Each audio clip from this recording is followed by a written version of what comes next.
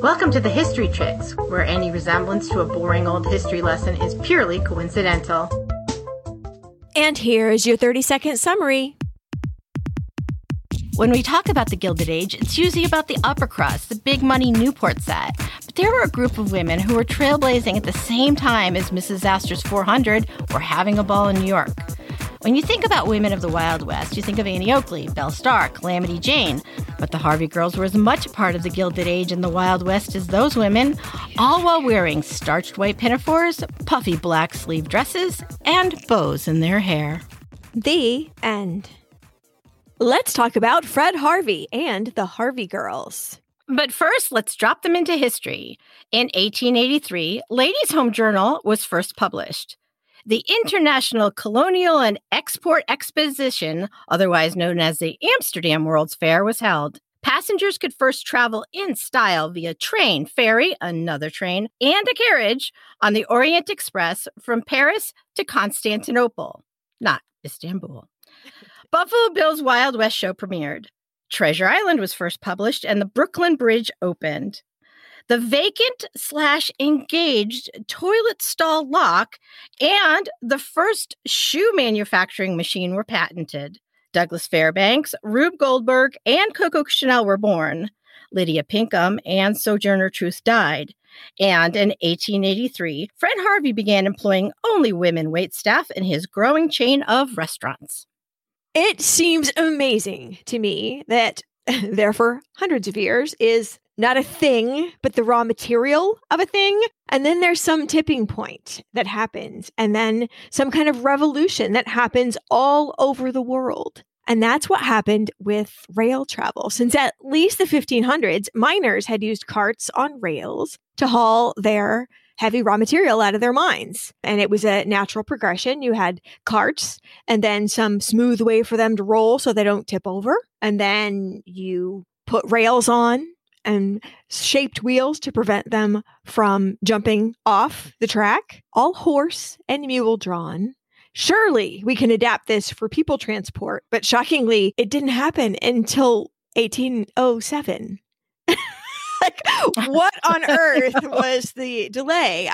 People didn't think it was very safe. But these trains, we put them in quotes, were all horse-drawn, poor horses. Poor horses. These are very, very heavy vehicles. It wasn't until the cunning and foolhardy artificers of the world spent a couple of decades blowing themselves up with steam engines that they were considered reliable enough to risk carrying a passenger car behind them. In 1825, the very first 300 intrepid passengers boarded the train Locomotion Number 1. The railway coach was called The Experiment. No, thank you. I'm at home. I'm not even going to go to watch that one drive off. During the 8.5-mile trip, a wagon lost a wheel, the engine broke down, and one guy fell off and had his foot crushed. It took 2.5 hours there. This is an 8.5-mile trip. Remember, it took 3 hours back, and it was considered a roaring success. Toasts were made. Thousands cheered. Probably not that one guy with his foot. I will tell you, he's probably not cheering. No. But honestly, the wheels kept breaking and engines kept exploding for quite a few years. And passengers were again pulled on the railway track and in the car called The Experiment, but by horses. Let's just err on the side of caution, shall we? Right. America had its own thrill ride. I don't know how to say it. Mosh Chunk Coal Railroad was built to haul coal up a hill with this machinery that prevented it from going back down the hill. A ratchet that went click, click, click, click. Sounds familiar. And then it would let gravity take the cars back down. Woo! People were so excited that they lined up to ride this thing, which was confusing for the coal company for a very brief period of time until they decided, yes, we're going to print tickets. We're just going to... Fair enough. The market has spoken. We're going to do this. It's considered the first roller coaster. I don't think it's going to get you to grandma's, certainly, and I don't think it would get any modern roller coaster awards. It was the 1830s, and it was that decade all over the world that seemed to be just that tipping point that I talked about earlier. Something happened all over the world that made it possible and reliable and medium safe to be a person with a suitcase or a valise that got on a train and decided to go someplace. I'm just imagining that tick, tick, tick, tick, tick up that hill, that first hill, and then it hit the crest, and then railroads began popping up everywhere. On the eastern seaboard, there was 3,000 miles of train track. Cotton was going from the south up to manufacturing and shipping facilities in the north, all based on what I'm considering the theory that if you build it, they will monetize. So all these railroad barons were like, hey, this is cool. Let's get all this stuff where we need it to go. And people were starting to ride on these trains. The development was kind of, would you say, higgledy-piggledy? Is that the first time I've ever said that out loud? Maybe. It's like little companies with short routes all over the place. Okay, have you ever been on a road trip and it's raining and you see the water droplets on the window and they're all by themselves until suddenly like gravity or wind or a bug or something gets hold of them and they start to meet up? It's like magnetism or fate. They just make bigger and bigger pools and there's fewer and fewer of them. And that's the short history of railroads. I mean, I joke, but that's the way it happened. Sometimes it took gun battles or legal battles or honestly a stroke of luck or in some cases a stroke of genius to come out on top. It's kind of amazing how it happened. Like once that ball started rolling, it just started to go really fast. This decade, the 1830s, was the source also of one of the men whose own stroke of genius changed the railroad industry forever. Frederick Henry Harvey was born on June 27th, 1835 in London, England. He was the eldest of 3 children of Charles and Anne Harvey. Not a lot is really known about his early years. We know he had 2 younger sisters, that his father was a tailor by trade and a pauper by income, and that Mama liked to disappear quite often. He spent a lot of time living with his aunt, who had a bit of money, which I'm guessing is how he was exposed to those finer things in life. But what we do know is that he left as a teenager to go to the United States. A lot of sources will tell you it was age 15, but the side that we're airing on is that it was older, that he was 17, it was 1853. Most likely, he was trying to avoid military service in England. Great Britain was getting involved in all kinds of conflicts around the world. He hopped on a boat in the early summer and disembarked in New York City with £2 in his pocket. Fred Harvey started work at a restaurant across from the Washington Market, which, how am I going to describe this? It's like a giant food expo that used to sit on the site that was later cleared for the World Trade Center. So if you are a denizen of New York City, you know exactly where that was. This restaurant called Smith and McNell's served 1,000 people. It was open 24 hours a day. It took up a whole city block, and it was just fast-paced, well-priced food in good quantities. They had a very high standard of service because if you think about if you're this restaurant owner, your clientele is largely in the biz. I mean, you have produce dealers, you have farmers, you have restaurant and hotel procurement people. And you got to be on your toes. You know, you can't, these are the people that will know if you slack off or if you cheat them or trick them. The reputation of this restaurant was such that a recommendation from the owners here was sort of equivalent status of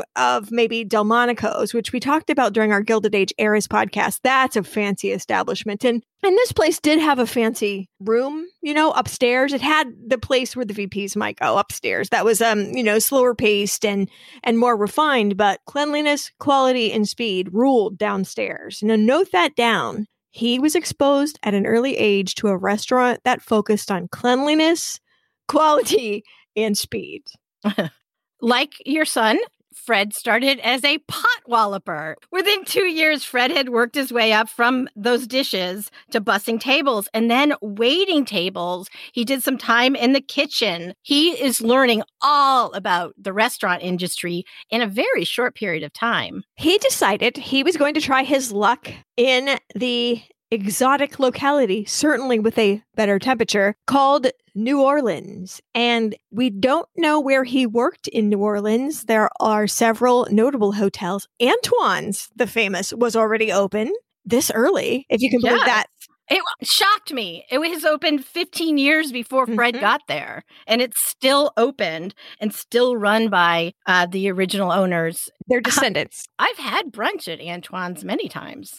Either yellow fever or the uncomfortable presence of slavery or the rumblings of war or just plain old nothing, but being a young man drove him back north to our familiar crossroads of St. Louis, Missouri, gateway to the West, melting pot of assorted philosophies, shall we say, and ultimately home of the moderately successful Merchant's Dining Saloon and Restaurant, which catered to the lively and exciting riverfront trade. With another immigrant as a business partner, with Fred running the hotel, a very small hotel, and the restaurant, and his partner running the saloon, they got along pretty well at first.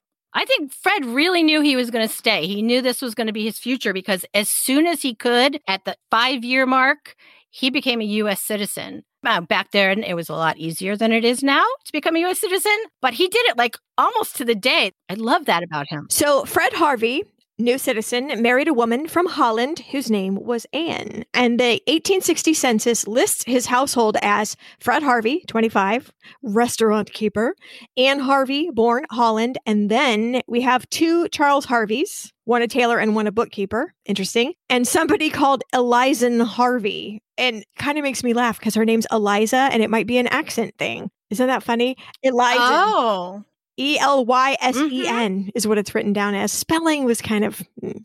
Anyway, so there you go. That's who's living at the house. So we've got his father living with them at this point. And his first son, whose name is Eddie, was born later that year. Now, we have talked about the role that Missouri and Kentucky played during the Civil War.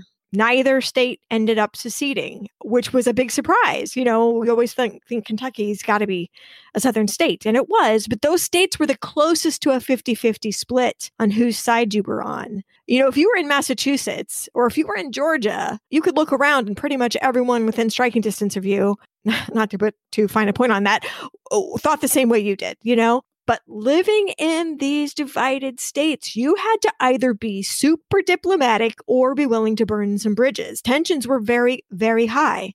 And when war broke out for real, Mr. Doyle, supporter of the Confederacy, showed his colors. Yeah, Fred's partner took all their money and went off and joined the Confederate Army, leaving Fred high and dry and broke with a wife and a child. And St. Louis was placed under martial law by the Union after some skirmishes, and the trade and travelers and business in general came to a crashing halt. Kind of reminds me of what might happen to a restaurant, say, during the pandemic. Like the customers just don't come because they're afraid to, and that traveling is not very smart, and it just naturally came to a halt. So he decided he would get a job on the railroad, which is another going concern. But they had a brilliant idea. They were going to just put the bulk mail on a rail car. And then while it's going, some dudes that are in the car could be sorting it on the fly because that's just wasted time. And the Hannibal and St. Joseph Railway was one of the first to adopt the new postal car. And that is the job that he was able to take. So Fred and his family moved to St. Joseph, Missouri. It's a river town on the Missouri River, and it's also a border town between Kansas and Missouri. It's also where the railroad stopped on one side and picked up on the other side with no bridges. So what did they do? Did they put all the passengers on a ferry? Yes. The first business that brought Fred to town for a very short period of time was a ferrying service. He partnered with his friend with the gorgeous name of Rufus Ford, and they ran a ferrying service. And then he started to work with the railroad in one of these postal cars. St. Joseph was also the home of the Pony Express. A very short-lived, exciting time where, from an ad, young, skinny, wiry fellows not over 18 must be expert riders willing to risk death daily, orphans preferred. Took a telegraph from St. Joseph, Missouri, and rode it on horseback to Sacramento, California. St. Joseph just appeared in our Aunt Jemima podcast, too. So many historical things converge. Well, Fred's second son, Charlie, was born here, and I'm sorry to say that Mrs. Anne Harvey died shortly afterward. Fred Harvey remarried only 4 months after Anne's death to one Barbara Sarah Mattis, who is always called Sally. And I don't know if eyebrows were raised at all. This was a time and a place when you needed a mother for your orphaned children. Many thought Sally was, in fact, the one and only Mrs. Harvey that had ever been. Sadly, both of Anne's sons, both of Fred Harvey's older sons, died of scarlet fever not too long after the departure of their mother. And so his first little family is gone. And then his first son of his new family, whose name is Ford, was born. So Mr. Harvey, young man of industry, started the hustle. He became a cattle broker. He became a sales agent for the railroad. And while he was out there, why not? He sold ad space for a local paper. You know what? You might as well be busy, I guess. He had a lot going, a lot of irons in the fire. He was never again going to put all his eggs in that one basket, or so he thought. Mr. Harvey was an on-the-road traveler, on the railroad traveler, and this fastidious man hated the food situation he found himself in on the road. He dreaded what he would find, just like we ladies dread having to use those Johnny on the spots at a music festival. You know the hell you're about to face. You're standing outside, you're looking at the door, but biological needs being what they are, you go in anyway. And I was re-listening, like I do, to a Laura Ingalls Wilder book, and it's called By the Shores of Silver Lake. And there is a great description of the railroad cars of the time, and also a meal that they had. And the Ingalls family ended up paying 25 cents for all you can eat of good food and a clean place with pie at each place. And okay, they lucked out because Tracy, that city, was the end of the line. And who ate at the end of the line? Railroad employees. You treat people in the industry differently than you do the regular customer off the railroad. Your bread and butter is these guys. You know, the Ingalls is lucked out. Your average traveler along the route was prey for trickery and graft. The owners of cafes near train stops were not the most honest of men. And they made a deal with the train engineer. For 10 cents a customer, the train engineer would blow the horn as soon as the customer's food was put in front of them. So customers raced back without eating anything to get on the train fast enough. Those cafe owners would then take those uneaten meals and put them back in the kitchen. And they weren't even like high quality to begin with. This is like bulk grease and calories. One source that I read said it like this, quote, "It was limited fare of dubious quality and service ranging from indifferent to surly." Oh, yeah, you're looking at gristly meat, quote, gut bombs of biscuits, probably left over from when they swept it with their forearm back into a basket for the next time. Y'all. After a while, if you had to depend on these cafes, you had a tin stomach and you started eating like those dinosaurs in Jurassic Park, like where you would just have your arm curled around it and just bolting your food, just like, like shoving it down your throat. And it was described as hurried, degraded, and miserable. You rushed back into your carriage, the very trains ashamed of what you had just done. Like, that's not good. No, it's really bad. And even experienced travelers who said, I know I don't want to stop and get food poisoning or beat up trying to get a chair, started to bring their own food on the train. But fried chicken the first day is great. Fried chicken the third day has maggots on it. So their options of eating were completely limited. Well, Fred Harvey looked around at his unhappy companions day after day, and he was infuriated. It doesn't have to be like this. It wasn't volume or speed. Smith and McNell, back in New York City, proved you could pull off hospitality with those challenges. It was sheer laziness as far as Fred Harvey was concerned and criminal negligence. See a need, fill a need. Fred Harvey was fed up, and he went to the honchos at his Chicago, Burlington, and Quincy Railroad and pitched his idea. Good food served fast with a cheerful attitude. Radical. I can pull this off. Just let me try it. So they gave him the go ahead, and his first one, which is in Wallace, Kansas, population 116, was a lot like the end of the line that Laura Ingalls Wilder had faced in Tracy. So the customers there were soldiers from a nearby fort, railroadmen, cattlemen. This is too easy. This was no test. No.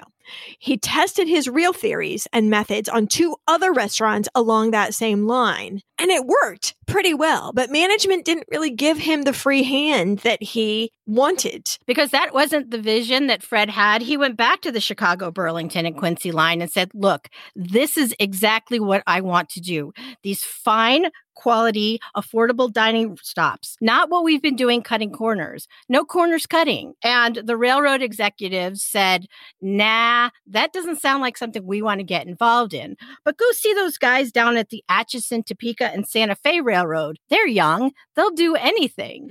So he did. And these guys were like, yes, that would be a great way to increase traffic by guaranteeing that our passengers could have a decent meal on our railroad. So they gave him 1 to try. See what you can do with Topeka, won't you? Our young friend, they shook gentlemanly hands, and that's the only contract they had. And Harvey knew this was his audition. This is his own personal tipping point. And he shut down that Topeka operation. The Santa Fe agreed they would go ahead and foot the bill for kitchen machinery, most of which was already there. So not that much of a,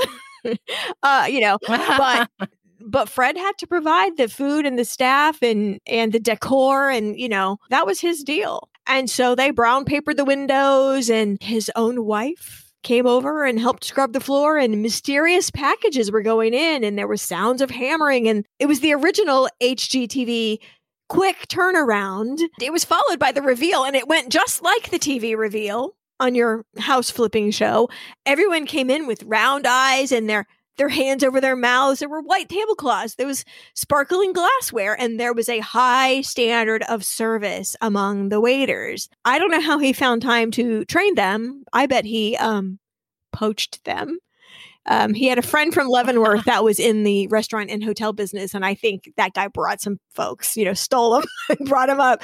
The key was this restaurant was right across the street from the executive office of the Atchison, Topeka, and Santa Fe. And I remember this from being in a store that held the district manager office. You never know what VP is walking in the door. So you got to always be on your game. And that was like the stress of the Topeka establishment. And you'll read that it was so awesome that the execs were afraid people wouldn't go any further once they got a load of Fred Harvey's spectacular restaurant. It was a medium slow climb to get this reputation. He did get that reputation, but it wasn't like, hey, presto. Fred followed up on his vision.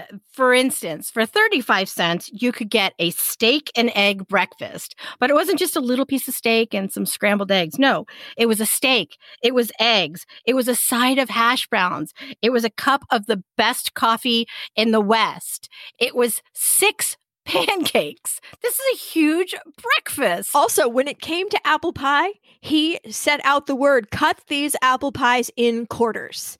What we're looking for is basically shock and awe. We are not cutting corners. In fact, look at this giant piece of pie that is slopping over the edge. This is how much we love you. He's like, it doesn't cost that much more to give them a quarter of a pie. And they're going to tell all their friends that this is what Fred Harvey does. He wasn't just attracting people off the train and the executives of the railroad. He was attracting people from the town. They were coming in and having this great meal. Even the indigenous people were coming in.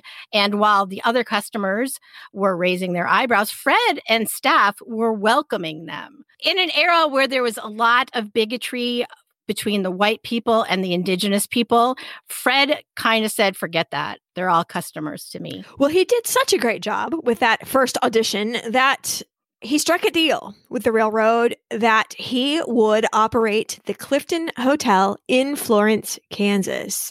And Fred Harvey took this so seriously that he traveled to Chicago and lured away the chef from the Palmer House Hotel. That is the fanciest hotel in Chicago. We've talked about it before. And as a PR move, interestingly, the ladies of Florence, Kansas could get a pass to come use the Clifton Hotel's bathrooms twice a week.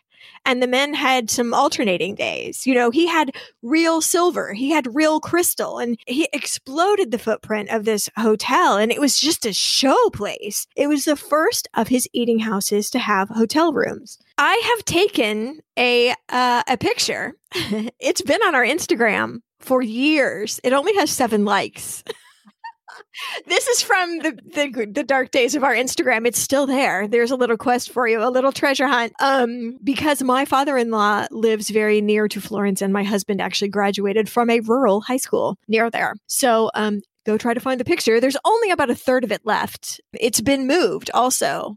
Isn't that interesting? The whole building has been moved from the train tracks to a residential area. And they still have themed dinners and things. And unfortunately, you can only go in by appointment. And I have never really tried it because we've always been on our way home every time I've gone through. But I imagine it's not too far of a drive for whoever has the key. It's a pretty small town. So one thing that Fred Harvey started focusing on this early in his enterprise was the fact that he wanted the best local high quality food that he could get a hold of. But rather than cheap out and try to trick the local suppliers, he went ahead and paid higher prices than other people. And so he empowered his managers to broker deals for the whole chain. Like, dear manager, do you know a guy? You know, everyone for miles around is polishing their tomatoes and like bringing them in for approval in the palms of their hands. Like, please, oh, this could be the making or breaking of me, you know, like, so he got self-selected high quality because everybody wanted to sell to him. See, it's such a good strategy. He's just thinking ahead. And it's a cost-effective one because the deal that he struck with the railroad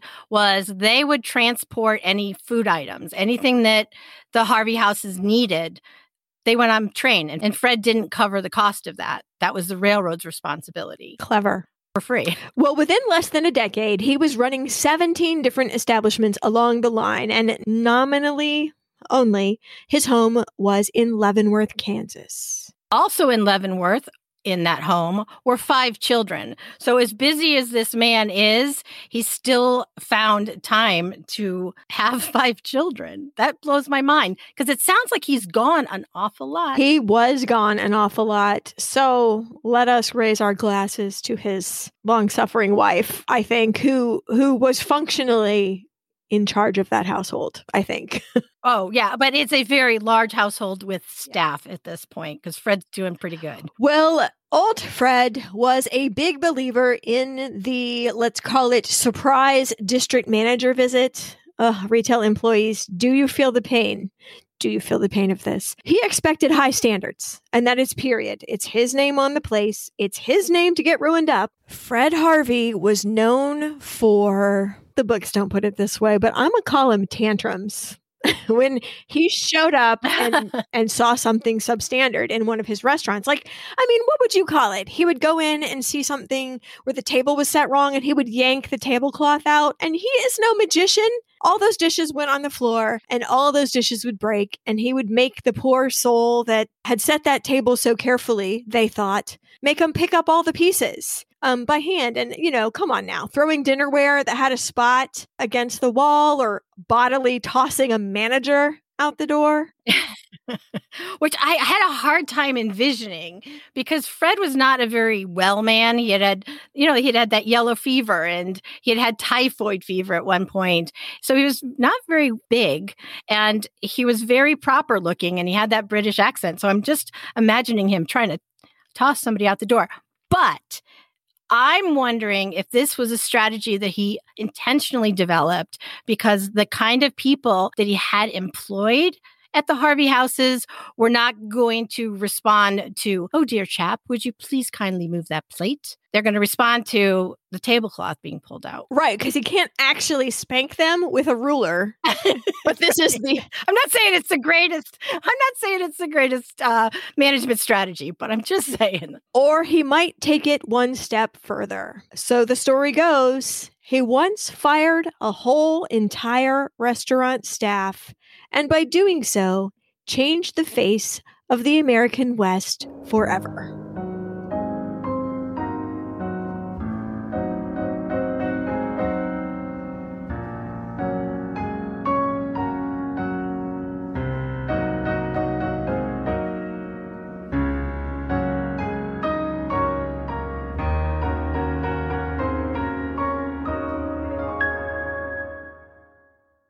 The best bra is the one you never think about. Those are wise words that I had read at thirdlove.com, and it's true. My best bras are Third Love bras. Well, I keep talking about it. All my bras are Third Love bras. I had gone to Third Love on this particular day because you've heard me talk about their Fit Finder quiz before, but they just launched a new quiz called The Fitting Room. It focuses on breast size, shape, current fit issues, and your personal style. After you take the quiz, the Third Love prompt says, "Let me pull some styles for you."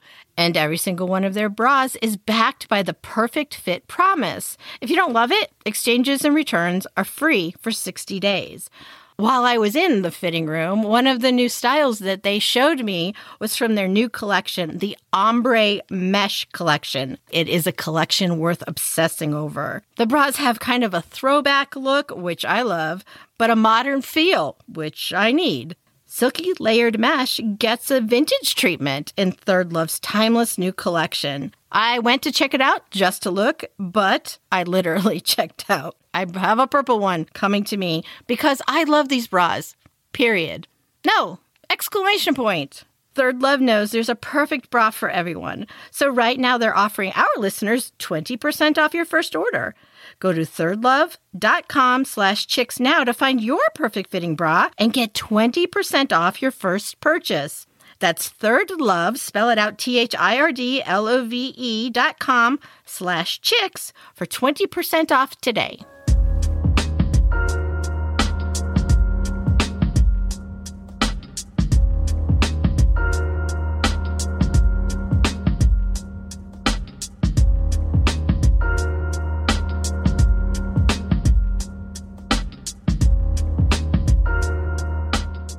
So here's the lore. One day, Fred Harvey arrived on a surprise visit to his establishment at Raton, New Mexico. And what, to his wondering eyes, should appear but the bloody, hungover visages of his waitstaff, who had evidently been involved in some sort of drunken bar-clearing hey-ho rumbolo the night before. And just looking at them made Fred Harvey's hair stand on end, like, cut up prize fighters do not go with my silverware.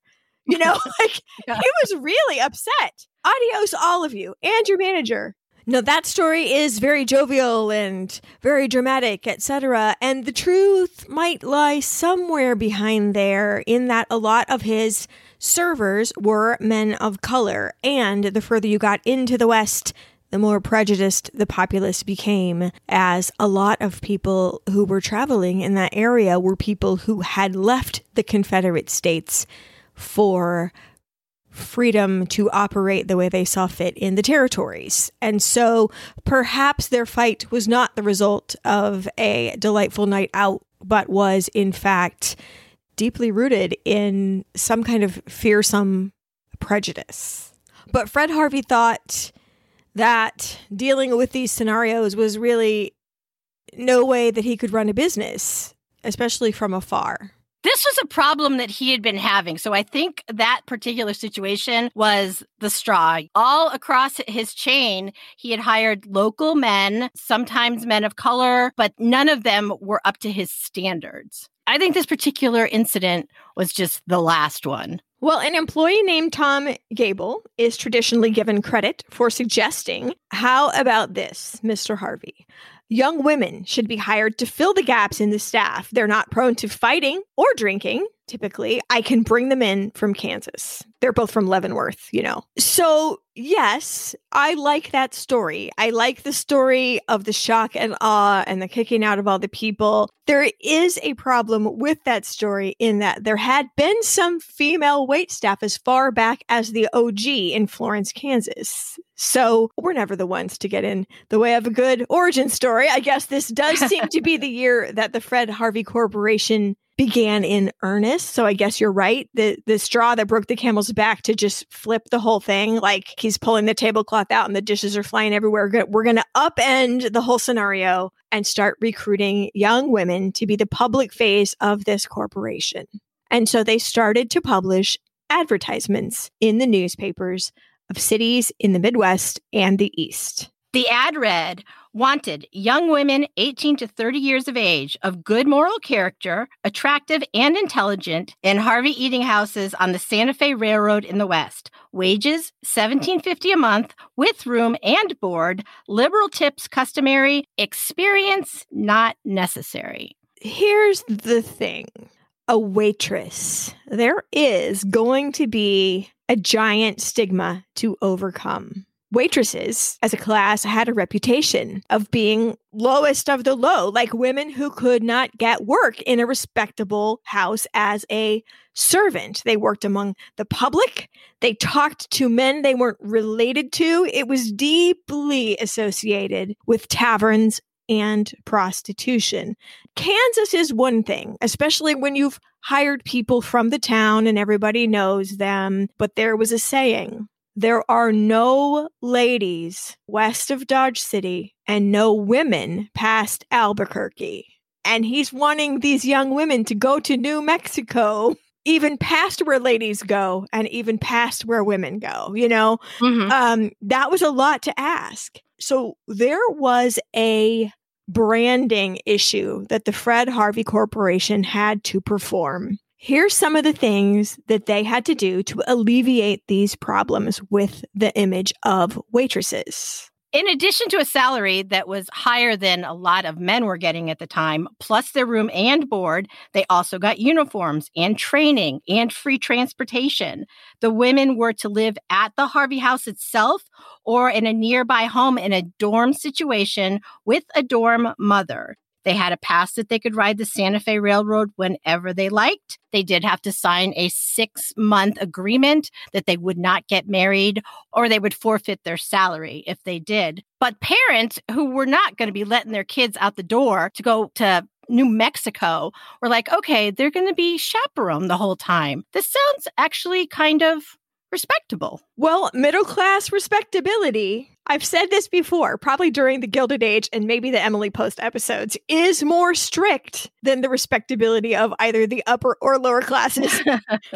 So their goal was solid middle class respectability. There was a woman named Alice Steele who was located in Kansas City. Although she wasn't called this, certainly. She was like the HR department. And she would interview people for this job. Fair warning, time travelers, if you chew gum, she will veto you. If you're wearing a lot of makeup, she's going to say, thank you, no thank you. Correct. And unfortunately, if you are a woman of color, you will be actively barred from participating. I'm very sorry to say that it went on for years and years. In later decades, there were local hires in the West where there were some Latina Harvey Girls and also some Native American Harvey Girls, but they were by far the exceptions rather than the rule. And I'm sure it wasn't Alice Steele acting alone. I'm sure it was a policy. So that's the downside of this scenario. Mm-hmm. But in general, if you were smiley and you leaned forward in your chair and you didn't have exceptionally poor grammar, you got this. They wanted you to have an education, but in this time and in this place, an 8th grade education was considered being done. You know, you were done at 14. So had you been through 8th grade, then that was considered enough of an education to pass through. Remember how astonishing the freedom and range a simple bicycle could give a young woman? I mean, you could go unprecedented distances away from the bosom of your family. And as such, a bicycle was considered a dangerous symbol of liberation in some circles. Now, magnify that tenfold. Here at the beginning, Fred Harvey sort of self-selected for the bold and the brave. The 19th century didn't give young women very many avenues for adventure, for sure, especially not if you didn't have a lot of money. And look at this opportunity, voila.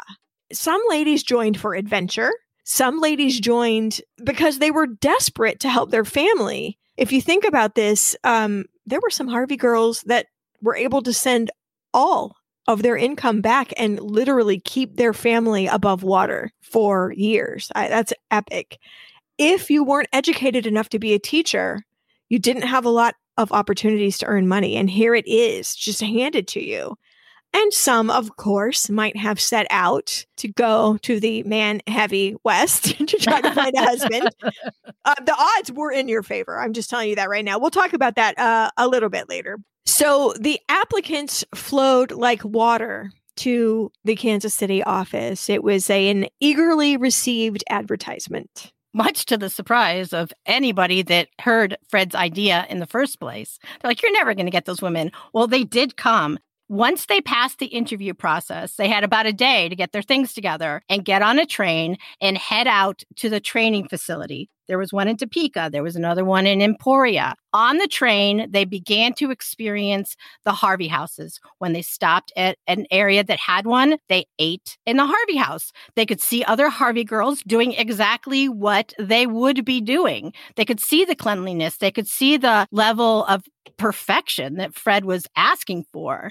They went to the training center where they had a month-long training, and it wasn't easy. It was considered like a boot camp almost, and it did a really good job of weeding out the women that weren't strong enough, didn't really want to be there, it just weren't into the whole process. But by the time they graduated and were given their uniforms and sent to the restaurant that they would be working at, these women were excited to become Harvey Girls. They were proud of what they were going to be doing. And the uniforms that they got probably would have helped their parents make the decision that it was okay to go because they looked almost like nuns. What they were wearing was a black blouse. It was buttoned all the way up to her chin. She had a black ankle-length skirt on. She had a full bibbed white starched apron over that. Black stockings, black shoes, no jewelry, hair up in a bun with a white bow in it, no makeup. Nails had to be trimmed and clean.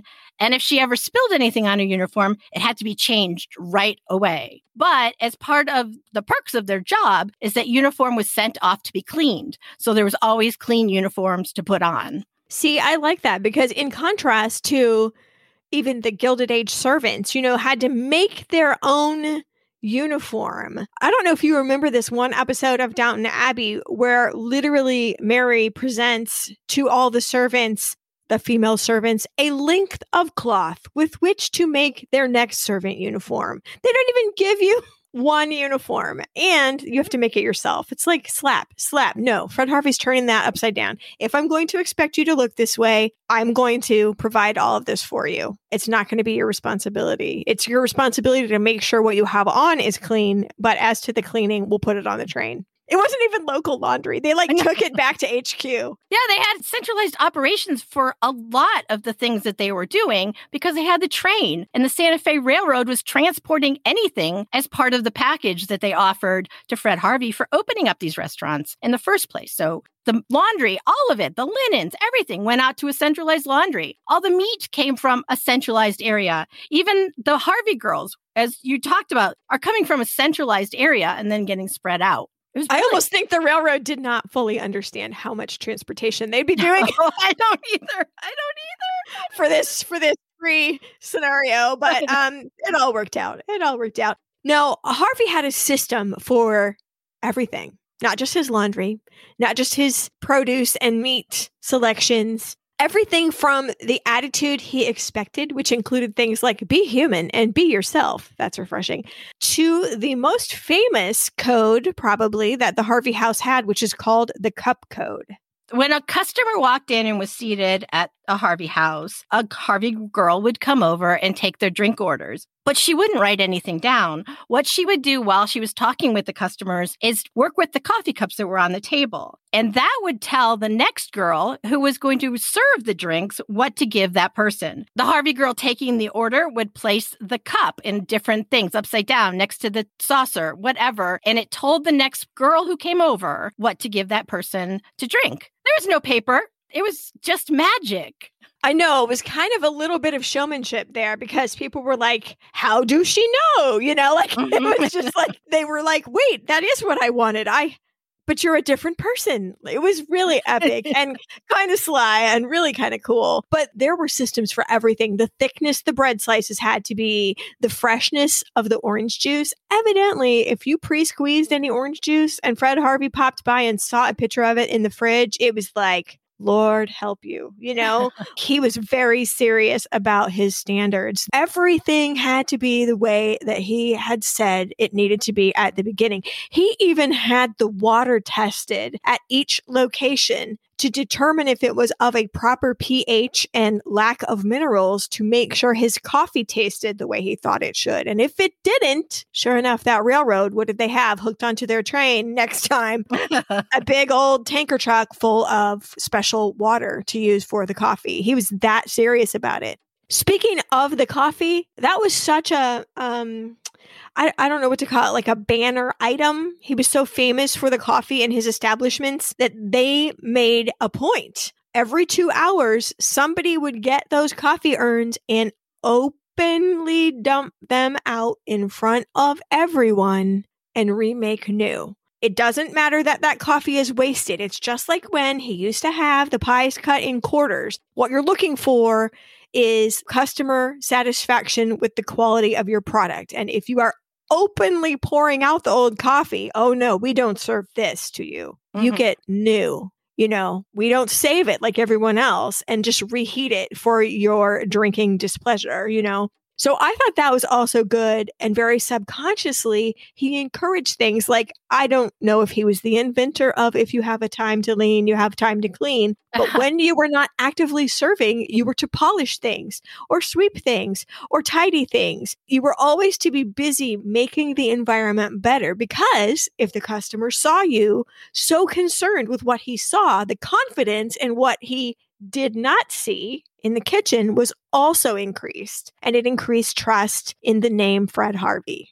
But they needed all of these systems in place. They needed all of their staff to know everything. That's what these girls learned in their boot camp training, because they only had 30 minutes to serve their meal. But when a customer came off the train and came in, everybody was ready for them. The staff on the train would go around and find out how many people would be dining. They would send a telegraph from the train to tell the Harvey house how many people were coming in. Sometimes they could even tell them approximately how many people were going to want what at their plates. In the relatively rare occasions where they didn't have a stop that was suitable for telegraphing, there was also a horn code that would tell people, like a train horn code, that you could hear from a certain amount of miles away, and they would get the information that way. I mean, that is like some serious forethought, I think. Well, they needed it. They only had 30 minutes to feed a 4-course meal to how many ever people they could fit into their dining rooms. So you, the customer, would emerge from the train, and you would be welcomed with a gong. You know right where to go because you'd hear the gong, and you're led to a sparkling clean table where somehow your drink order was known and fulfilled with, oh my God, this coffee and a hot, fresh, nice plate of food that had never been on anyone else's plate or seen the inside of a trash can. EW. Was placed before you on china plates that were pristine with not a chip. You had a big, clean napkin to cover your clothes. You know, train travel is in general just very dirty, and this made you feel like nice and fresh, and you had nice silverware to use, and these smiling ladies made you feel that you were their guest. You're not a nuisance. You're not a commodity to be run through like a cow in a chute, you know. It's so good to meet you, sir. Would you like some more coffee? What a change from only 10 years ago when you came through on your sales route or whatever you were doing. You know, it's like amazing. And whatever you ordered at one Harvey house, at the next one you stopped at for your next meal, you could order something totally different because the menus rotated from Harvey houses. They were all uniform across the company, but they had a rotation system for the menus. You didn't have to have quail. You know, you could have something else that hadn't been presented to you before. It was very exciting. Well, the waitresses at Fred Harvey's establishments began to be known as Harvey Girls. That was just the name everyone called them. And a Harvey girl had lots to live up to, just as Fred Harvey intended. And this is the list of things that a Harvey Girl alumna once said about her sisterhood. She said that a Harvey Girl must have the smile of a Greek goddess, the patience of Job, the memory of an elephant, the grooming of a duchess, the speaking voice of a debutante. This is funny. The staying power of a mother-in-law.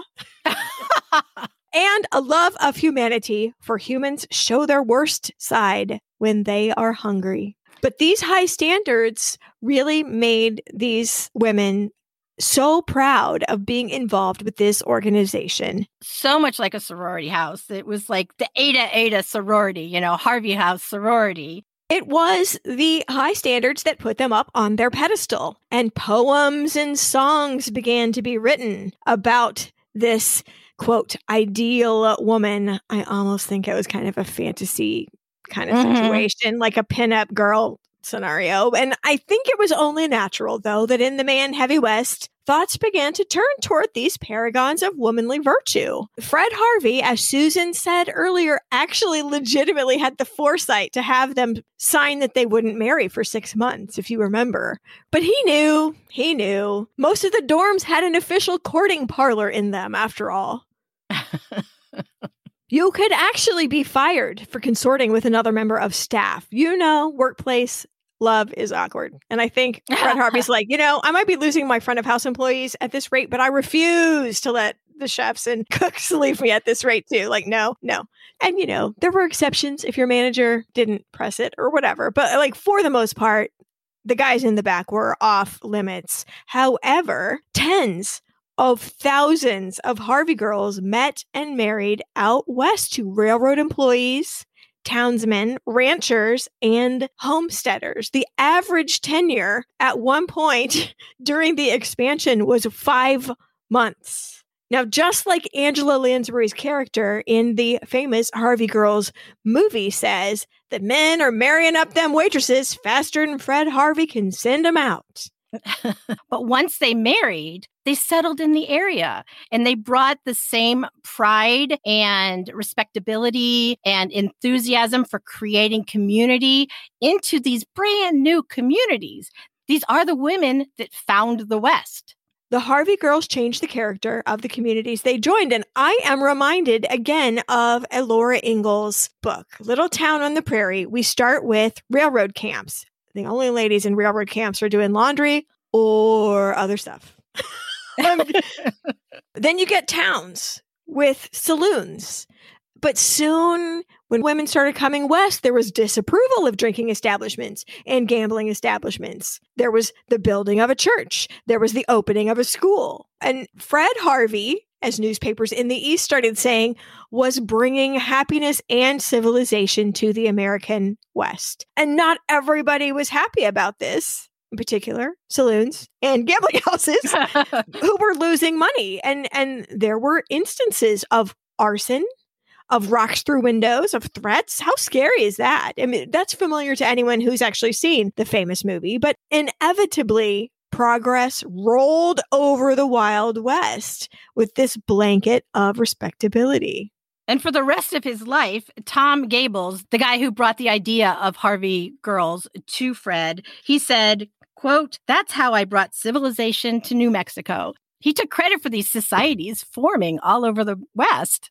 I can't even dispute this. No. So 5,000 babies were born to former Harvey Girls and named Fred or Harvey. So maybe it's not Tom Gable that gets the credit. It's actually Fred Harvey. I think it would be very interesting to know if your family tree included a Harvey girl. Like if there'd been no Fred Harvey or no Tom Gable, we'll give him some credit, there'd be no you. Yeah. I was trying to do the math and I couldn't figure out what search terms to use. And I know genealogists might have a better handle on this, but I was looking this up, and from that first generation of Harvey girls, like that far back, there might be 300 descendants per Harvey girl. Wow. But as it comes up in years, you get less. But I'm just thinking the chances of people literally not existing right now are great. Had that not happened. I don't know. Oh, no, definitely. And the numbers might have been decreasing as time went on, but generations of daughters were sent off to become Harvey girls. It was almost like a working class or middle class finishing school, because these girls would end up having more poise and more confidence when they were finished. So one Harvey girl, then her sister comes, and then she's gone, then her sister comes. So there's a lot. Wow. Somebody mathy should figure that out. There were 100,000 Harvey girls over the course of the entire Fred Harvey empire, and some did stay, of course. They were given pins to wear with years of service on them, and they wore them quite proudly. They were able to save all their money or send home most of their money. Some Harvey girls supported entire extended families. Some climbed the corporate ladder and became managers of eating houses on their own. Farm women, I love this so much. Such a flexible workplace. Farm women could go home in the summer, or during harvest time to be replaced by teachers who were on break right then. It's the original job sharing flex time.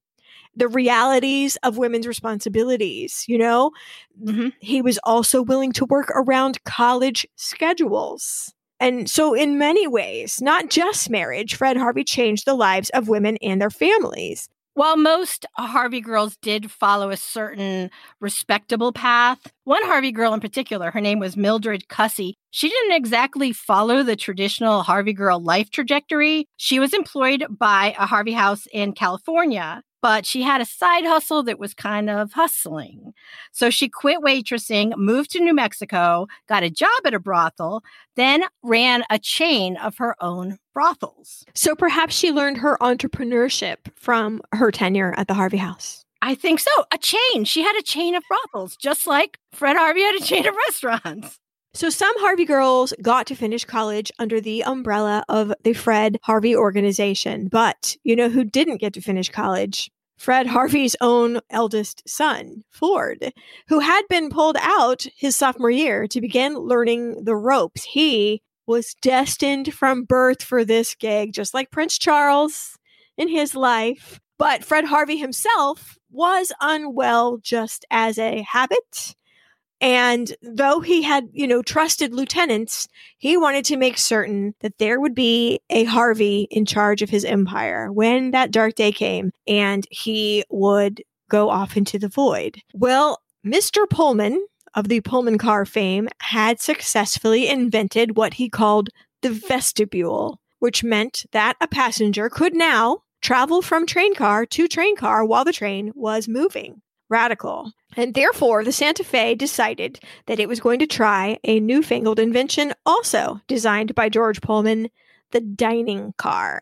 And on the initial route for the dining car, Fred Harvey, Meals by Fred Harvey, was on all the advertisements of the Santa Fe by now. It was a name, it was a benefit, and so that is a new venture that they're setting out on. Meals by Fred Harvey in a dining car. The Santa Fe line, in addition to its new dining car service by Fred Harvey in Chicago, decided that they were going to expand out to California, IA. 8 more eating houses had to be converted and set up and staffed and supplied.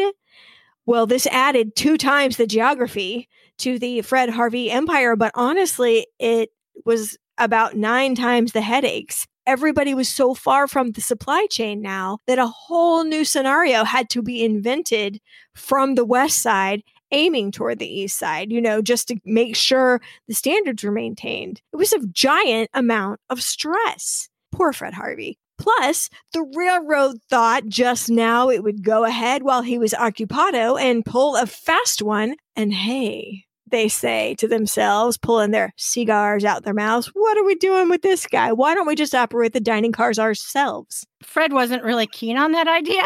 Of course. Fred, with the dining cars, the trains could keep going right past all those Harvey House restaurants. So Fred took them to court, and he did win. Not only did he win the right to run the dining cars on the trains, he won a concession fee from the railroad per diner. So that added up to a lot of money just for someone walking into the dining car. Yeah. So how about those shady business practices, Santa Fe Railroad? How about that for being ungrateful? After all I've done for your image, take a bow. But I mean, think how much stress that is. So you've got extra restaurants, you've got this court battle with, fundamentally your only source of income. And then came the panic of 1893, basically another Great Depression. Prices fell, travel slowed, business slowed. It could have been a death knell. And there was a lot of shifting and a lot of tap dancing. Oh, the Columbian Exposition is coming in Chicago, and perhaps we can win the concession for this worldwide stellar billboard event. And so they participated in an audition dinner. It was kind of a dinner off between Fred Harvey and the Wellington Hotel of Chicago. Thousands and thousands of people showed up for this dinner. There was 120 waiters, 6 chefs, 150 gallons of coffee, 120 gallons of chicken salad, 300 pounds of cake. The event went so well that Fred and the Wellington Hotel decided to team up to handle the dining at the World's Fair and bid together. But at the last minute, they lost it to a company out of New York. It was another blow, followed immediately in Chicago. And we talked about this during the Jane Addams podcast, the Great Pullman Strike of 1894, which not only affected Chicago, but affected railroads all across America and therefore Fred Harvey's supply chain. So, oh my goodness. And what did Fred Harvey do after all of this stressful period in his life? Fred Harvey received advice from his doctors that he should remove himself from the source of his stress. But as the source of his stress was functionally America, he was advised to go to Europe for his health. Something that he had done quite regularly under the guise of supply trips or buying linens or, this and that for pretty much the entirety of his career. But now he was gone for extended periods of time. He was away from his business for years and apart from his wife for years. So Ford, his son, and Fred Harvey's lieutenant were pretty much running everything behind the scenes. Everything, all aspects. And it was a vice president at Santa Fe that basically told Fred Harvey it was time to retire. Let the boys do it, he said. But basically, he's like, get out of my face. And Ford got the right after this to put Fred Harvey's in all of these new, quote, union stations that were popping up where multiple railroads would be able to have a hub. That's kind of amazing. Also, he got the news agents and the gift shops all along the Santa Fe line, as well as the dining cars. So now, literally anywhere along the line, if you're a customer, no matter what you want to put in your mouth, it was supplied to you by the Fred Harvey Company. If it was a snack, if it was gum, if you wanted to sit at a lunch counter at the Union Station, if you wanted to go to a Fred Harvey restaurant or eat in a dining car, Fred Harvey, not the Fred Harvey Company, Fred Harvey was there for you, because that's how Ford and the other upper executives decided they were going to handle the company. You should see, by the way, the former Fred Harvey space in the Kansas City Union Station. The ceilings are high. It is epic. And they did try to run it as a Fred Harvey for a while, but it couldn't make it there. This was kind of before our downtown had really revitalized or whatever. And I think they were a little bit ahead of their time. There is a restaurant occupying part of the space called Pierpont that is just spectacular. Maybe we should link you to. Union stations are just like modern cathedrals, I think. Oh, I agree. And they're everywhere. If you've ever traveled to the United States, you go to a city, there's a Union Station there. One of the things that Ford did at the time with these Union Station restaurants is because there were so many trains coming through different lines, and because the United States had a very large flood of immigrants coming in, this is where Ford began to hire bilingual Harvey Girls so that they could talk to any customer that came in their native language and make them feel at home. Epic. Well, Harvey houses expanded again through Oklahoma, through Texas, and over to Tennessee, as far south as parts of Alabama. That's pretty amazing. I know. I was surprised to hear that because I think, west of the Mississippi. Right. Nope. Well, Fred's daughter, Minnie, wanted to be involved in the business, but ultimately she had to follow the path that so many intelligent, driven women have in the past. I mean, we're talking Eleanor of Aquitaine level of having to deal with this. Her husband, the son-in-law, was the one that was hired instead and given great responsibility. And she just had to be, the woman behind the throne. I find that ironic, given the fact that Fred Harvey was the one that made 100,000 women into breadwinners, Mm-hmm. But yet there's no room at the inn for a woman at the top of this corporation that might actually have real power. So she has to watch her brother functionally running their father's entire empire, and she, equally intelligent and driven and educated, there's no place for her. She has to work by proxy. And I find that kind of heartbreaking a little bit, Mm-hmm. Oh, no, I agree completely. Although she was one of the society women here in Kansas City, so we have a lot to thank her for here. But yeah, no, that is weird, isn't it? Well, the pressure was on for another facet of the business. The Santa Fe Railroad was planning to build grand hotels in the Southwest with, drumroll, meals by Fred Harvey. The first one, the Castaneda, opened to grand fanfare and hosted no less a luminary than Mr. Teddy Roosevelt himself. We are going to talk more on the Southwest expansion later, but this is where it all began, with a glamorous event in a hotel built in a style entirely new. Unfortunately for Fred Harvey, he was mortally ill. After visiting all the doctors that he could in Europe and he came back to the United States, he went to one final specialist in California, and they made him understand that there was nothing else that could be done for his health. He had had lifelong digestive issues. He had had lifelong problems because of the yellow fever and the typhoid fever that he had had in his younger years. He had had colon cancer. There was absolutely nothing that could be done. So Fred took his final train ride from California back to Leavenworth. And at each Harvey House stop, all of the employees were standing at the platform in silence to honor the man. They paid their respects. They did. And 6 days after he came home to Leavenworth, Fred Harvey died, surrounded by his family. And in his will, he stated that everything should just go on, as if he were alive with nothing changed for 10 more years. Keep the house, run the business, sell nothing. After 10 years, there was provision for where the money should go, but what an unusual will. It was almost like he was trying to put in force an entail, destined to preserve an estate for the next generation. He was very, very happy with how his elder son, Ford Harvey, had taken the reins and was running his empire. And most importantly, before he died, he told his son how proud he was of him, which is not always the case. So I think with this will, he was trying to give his son another 10 years to build and cement and grow the business. So that was his last gift to the people of Fred Harvey Company. And Ford Harvey agreed. The name Fred Harvey, with all of its connotations of reliability and quality, would live on.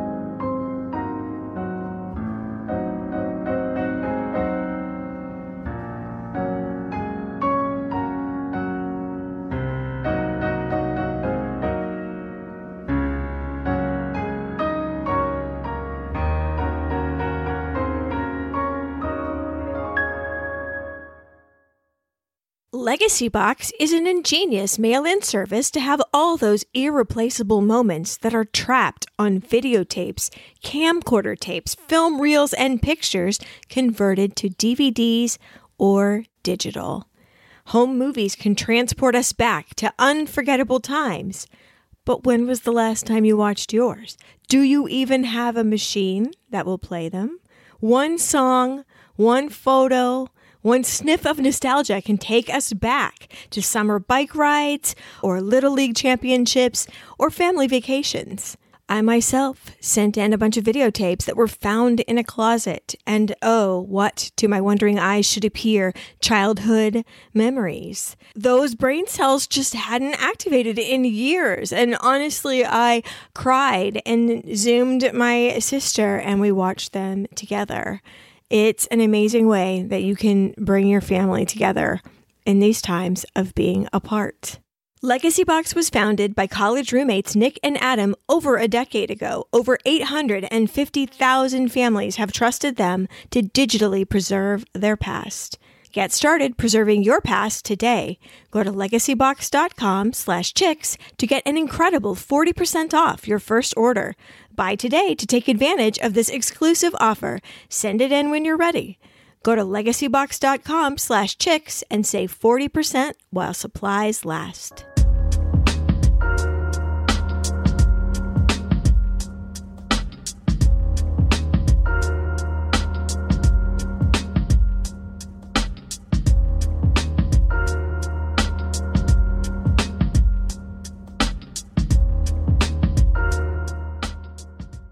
It was a new era for the Fred Harvey Company, currently officially being run by his eldest son, Ford Harvey. And I would say that the postcard we should show you for this new era in the company's history would be Ford Harvey standing on the edge of the Grand Canyon, looking out at the rugged vista, the red sunsets, the blue shadows, just something that touched his heart. He went to the Grand Canyon the very year of his father's death, and it really got into his spirit. His vista was rugged, but perhaps his trip was not what you would call camping.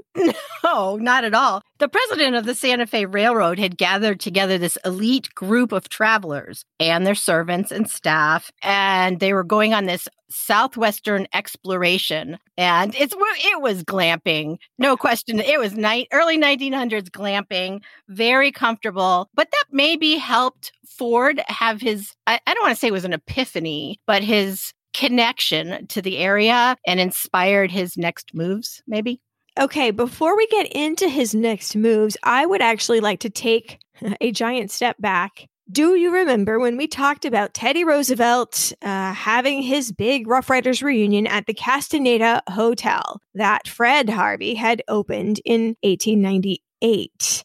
Actually, have you seen the movie Red Dawn? Because if you have, it plays the part of Russian HQ in Patrick Swayze's Red Dawn. So if you see that again, that's the Castaneda Hotel. So the Santa Fe Railroad and Fred Harvey, the company, are expanding into hotels, bigger hotels, resort areas, destination areas. And in the Southwest, it's exotic, but still in the United States. What an exciting place for people to travel to. One of the first hotels that they had opened was called the Alvarado in Albuquerque, New Mexico. So there is a little dip in the toe of the glamorous New Southwest, continued through the 1890s when one of the New Mexico managers got the idea to source local jewelry and other work from local artists, Navajo people, Hopi, Pueblo. These items became extraordinarily popular souvenirs, first at one hotel and then at all the Southwest hotels for customers to bring home from their travels. Herman Schweitzer was his name, and Fred Harvey's daughter, Minnie, was absolutely enchanted by these items, by their history, by all the stories behind them, and the whole concept of the real West, in contrast to, say, our old friend Annie Oakley and Buffalo Bill's Wild West show and the hokey Wild West that the public was increasingly learning to, if not mock, at least distrust. Right. So it became very important to the people in the know to have authenticity in their travel and history and kind of timelessness. And Minnie convinced her brother Ford that this was an area to dig into. And Ford agreed and immediately made her husband, the head of the new, quote, Indian department of the Harvey Company. Over the course of the next few years, the members of the, quote, Indian department decided that the actual jewelry that was coming in from the artisans was not meeting the needs of the modern traveler as much as it could. And so they redesigned the jewelry to be lighter, to have more nicely polished stones, to have cut work, and also stamped motifs that people unfamiliar with Indian culture would recognize as, quote, Indian. So they perhaps ironically made the jewelry they were selling less authentic. I will say that Fred Harvey jewelry is a giant segment of the jewelry collector's market. It is kind of amazing how much of it you'll find and how many different designs there are and how avid the collectors are. So I'm not saying it's not awesome in its own right. It actually is. My mother, whose father worked on the Santa Fe, actually had quite a bit of Fred Harvey jewelry of her very own brought back as souvenirs by her father. So it was a delightful thing to have, but I just thought it was kind of funny that Minnie's whole thing was the authenticity. And then the very first thing they do is water it down. Lighten it up. Yeah, by 50%.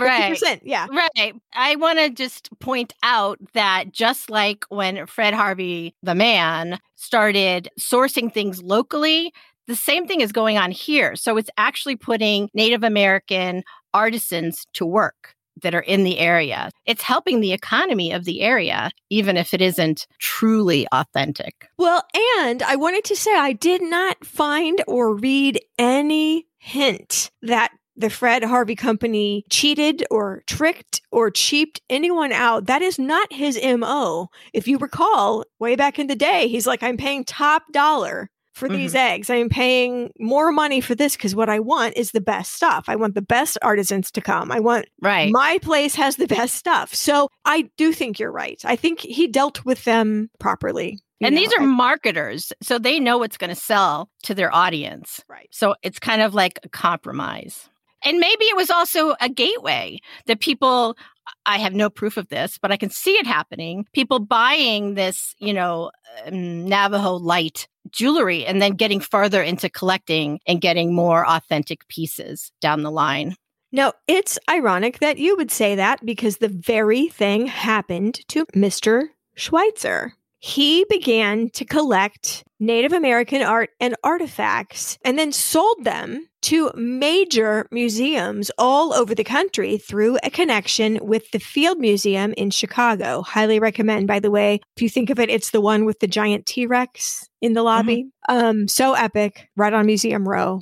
Yes, so easy great to go museum. to. I'm like, what's her name? The T-Rex. Sue, I think. Oh, yes. That's why I couldn't remember it. Hilarious. Okay, then. Hilarious, Susan. I know.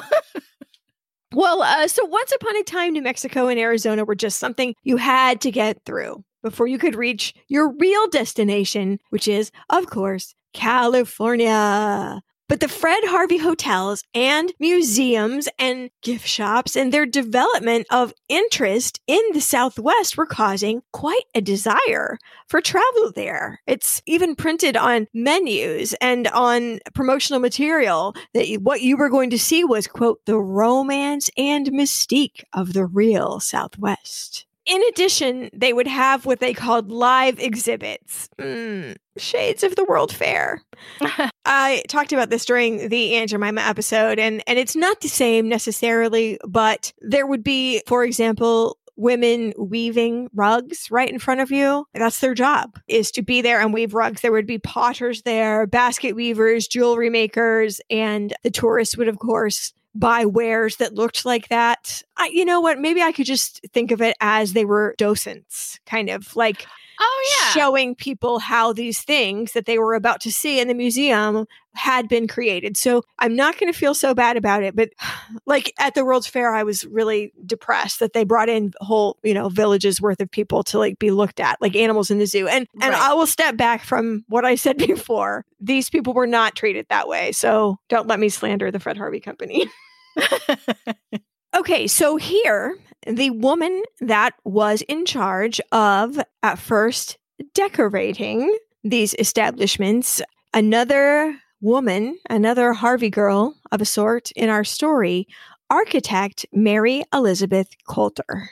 When Mary Coulter was brought in to work on the Alvarado project, she was a 33-year-old art teacher in St. Paul, Minnesota. But at a very young age, she had seen some art created by Sioux Nation members and became fascinated with it. So she had almost a lifelong love of this area and the art the people created. Her family had moved so that she could attend the California School of Design, which was then a new and one of the only art schools in California. While there, she studied drawing and painting. She did intern at an architecture firm. And when she graduated, the family went back to Minnesota, where she kind of dabbled in archaeology and metalwork. She ran with a cultured set, gave lots of lectures with titles like The Utilitarian Basis of the Aesthetic. I don't even know what that means. It was probably in one of those situations when she met Fred Harvey's daughter, Minnie, and the two of them shared a membership in the Native American arts and crafts fandom. That's what they had in common. So Minnie, I think, was the conduit to get Mary Coulter involved in this project. So she began, Mary Coulter, working full-time, though, for the Fred Harvey Company in the year 1910. She was sort of semi-officially promoted from the role of interior designer to architect. And she actually ended up working for the Fred Harvey Company for almost 4 decades. She served as the chief architect and chief decorator for the company. She created 21 hotels or lodges or just public areas, for the Fred Harvey Company. And she wanted, just like Minnie did, authenticity. But something she considered were things like flow of customers, eye movement, usage of natural materials so that her buildings would meld smoothly into whatever environment they were placed in. I think she was also very cognizant of the use of the focal point or drama to create excitement when somebody came into a room. Somebody wrote, I'd say it's kind of dismissive, but it actually is kind of apt, that she was one of the pioneers of the Great American Theme Park, which is kind of true. Yeah. I think of her as the person who kind of launched what we think of as the Santa Fe style, which I think combines, modern living with traditional, oh my gosh, I'm going to say this word, aesthetics of the area. Well, yeah, the chandeliers were handmade. There were textiles from nearby artisans. The lighting was made of tin and copper, hand-carved wood, hand-painted cabinetry. Even the Hopi House, I think we're going to show you some pictures of this. It is amazing, the attention to detail she put into the stonework of the Hopi House. Even more astonishing, there is an edifice. She didn't make it until significantly later, like in the 30s, but if you could see this watchtower, it looks like something out of The Hobbit. Mm-hmm. It looks like it's been there, and it's always been there, and it always will be there. The end. Yes, yes. If you travel to the area, Mary Coulter is a focus of a lot of tour conversations. They'll talk about Mary Coulter's contributions. I just want to plug this in here just so that it's on the record. There is someone out there who's published a book, 950 pages, saying that her legacy is a hoax. And I didn't read the whole thing, but I do have a cousin who happens to be a female architect in Arizona. And I asked her about Mary Coulter, and I just want to share what she said. Almost every architect has teams of people, and most starchitects, was her word, feed off of many talented individuals, and get to take the credit for creative energy under their name and fame because their early original work was very original and prolific, and it caught the attention of wealthy people. All male Starkitects could perhaps be put into the same persona as Mary Coulter in this situation, with a book written about how they didn't do that work. No, explain Starkitect to me. I don't understand why she keeps saying Starkitect. Starkitect, an architect who all these other people work under, but it's in their name. So that's the star. So Mary Coulter was the star. She was the head of the department. And there were actual other architects. Her background in architecture is pretty thin. It's more in design. She was heading the team, and it was all under her name. And that any male architect today with the same type of celebrity would have a similar team underneath them. Well, yeah, okay. Like, think not that she's up to the same level, but like that, what's her name? Joanna Gaines is not in there by herself with a little paintbrush at all times. I mean, I'm sure she has a team of people. Right. Exactly. I'm sure Bobby Burke of the Queer Eye does not show up with his screwdriver in his pocket and pull that all off in 2 days. You know what I mean? No, So, I know. So it is a little disingenuous for people to say, as whatever author this is seems to be hinting, that just because she had a team, it wasn't her work and she doesn't deserve to be celebrated for it. She had a vision. She had standards that really were a lot like Fred Harvey, as far as I'm concerned. You know, she knew how she wanted it. She got the right people on the task. She imported more than she needed so she could pick the right things. I mean, there is a fireplace in one of those buildings that is still renowned for her subtle use of color and texture to evoke the canyon right outside. I mean, like, come on now. Mm-hmm. Just because she did not have her hand on every stone doesn't mean that's not her fireplace, you know? Correct. That's exactly my point. And I feel almost sorry that this guy spent so much time digging up all this documentation to support his theory that her claim is a hoax. Well, it didn't help also that for some reason, maybe legal, I don't know, the Santa Fe company did have their head architect, a man, but that's just the odds, sign off on all of her plans. And so honestly, I think it got a little muddied there contemporarily during the time whose work that really was. Right.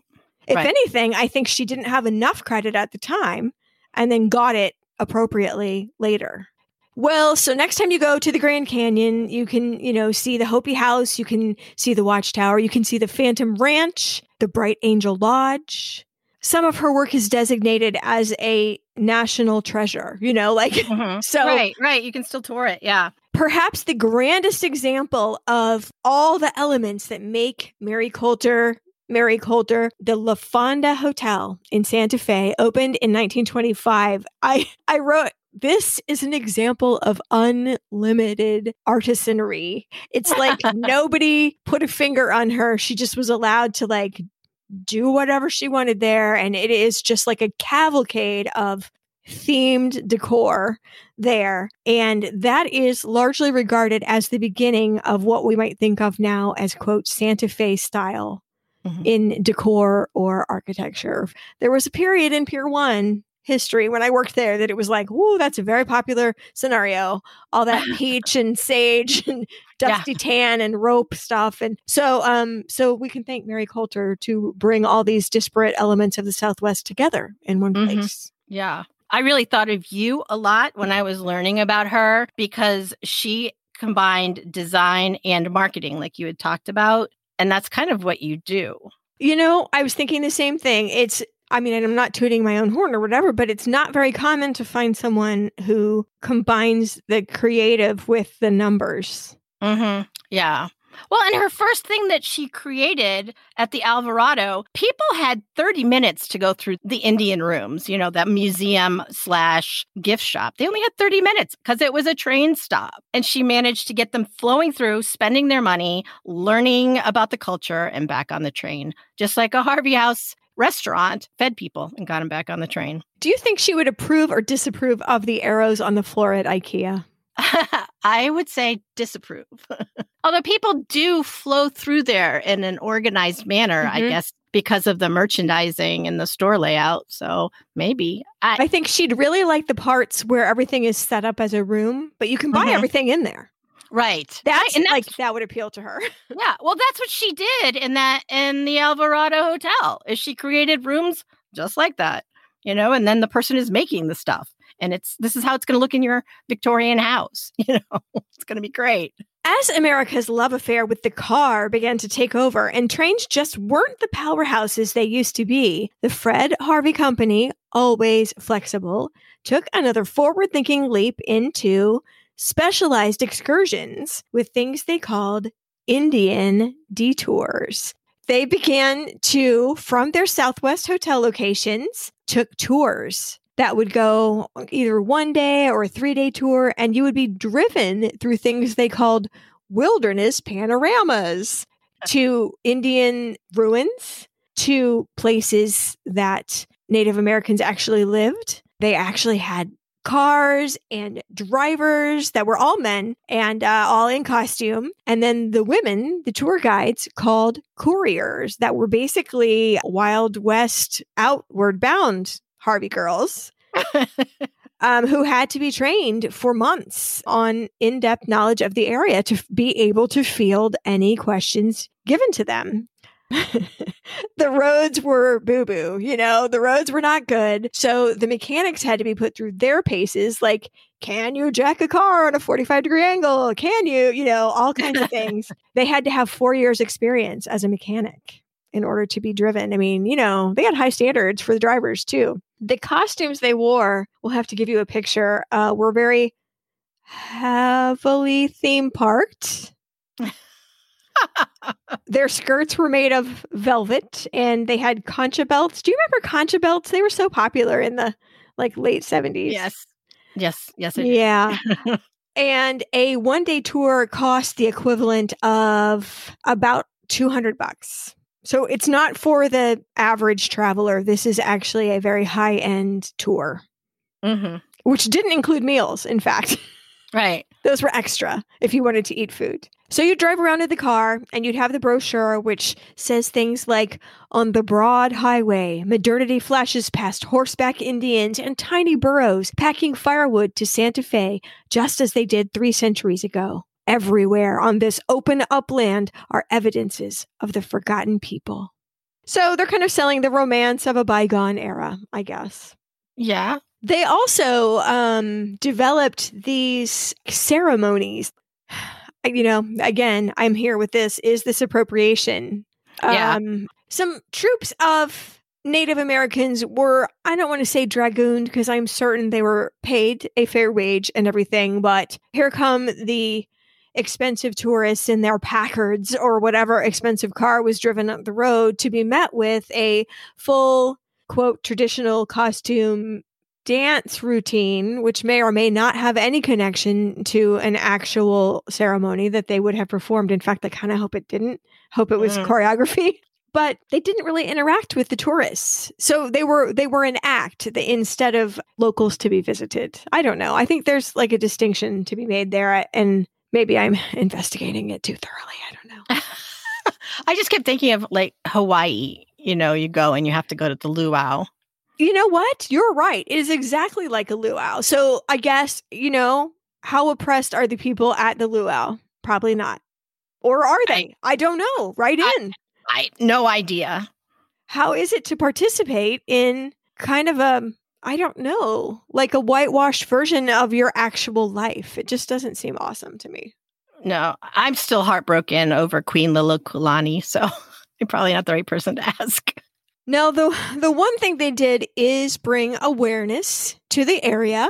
People were excited by what they saw and then went home and dug in. So just like the History Chicks podcast, what the detours did is give you a taste for something that you went back and investigated on your own. Not everyone, of course not everyone, wanted to dig in further, but I can only imagine it did open the minds of a certain segment of the tourists to, the actual history of the people that lived there and appreciation for the art. Mm-hmm. I guess that would be the benefit of that. In addition to bringing tourism dollars to a place that wouldn't have had that income. Correct. And that is an advance. And as all these new hotels with their restaurants and tourist areas, resorts began to open, Harvey Girls came. At the Grand Canyon, there were 500 employees, including Harvey Girls, who lived on site at its peak. Mary Coulter designed the dorms, too, by the way. Yes. So it's a Harvey House community. I love that. The thing that kind of amazes me about all of this, when Ford Harvey took that trip in 1901, the Grand Canyon was a hole in the ground. There were some tourists that went there, but nothing like it is now. Teddy Roosevelt himself was so taken with the Grand Canyon during an early tour that he designated the Grand Canyon a national monument, which is a step to being a national park, in 1908.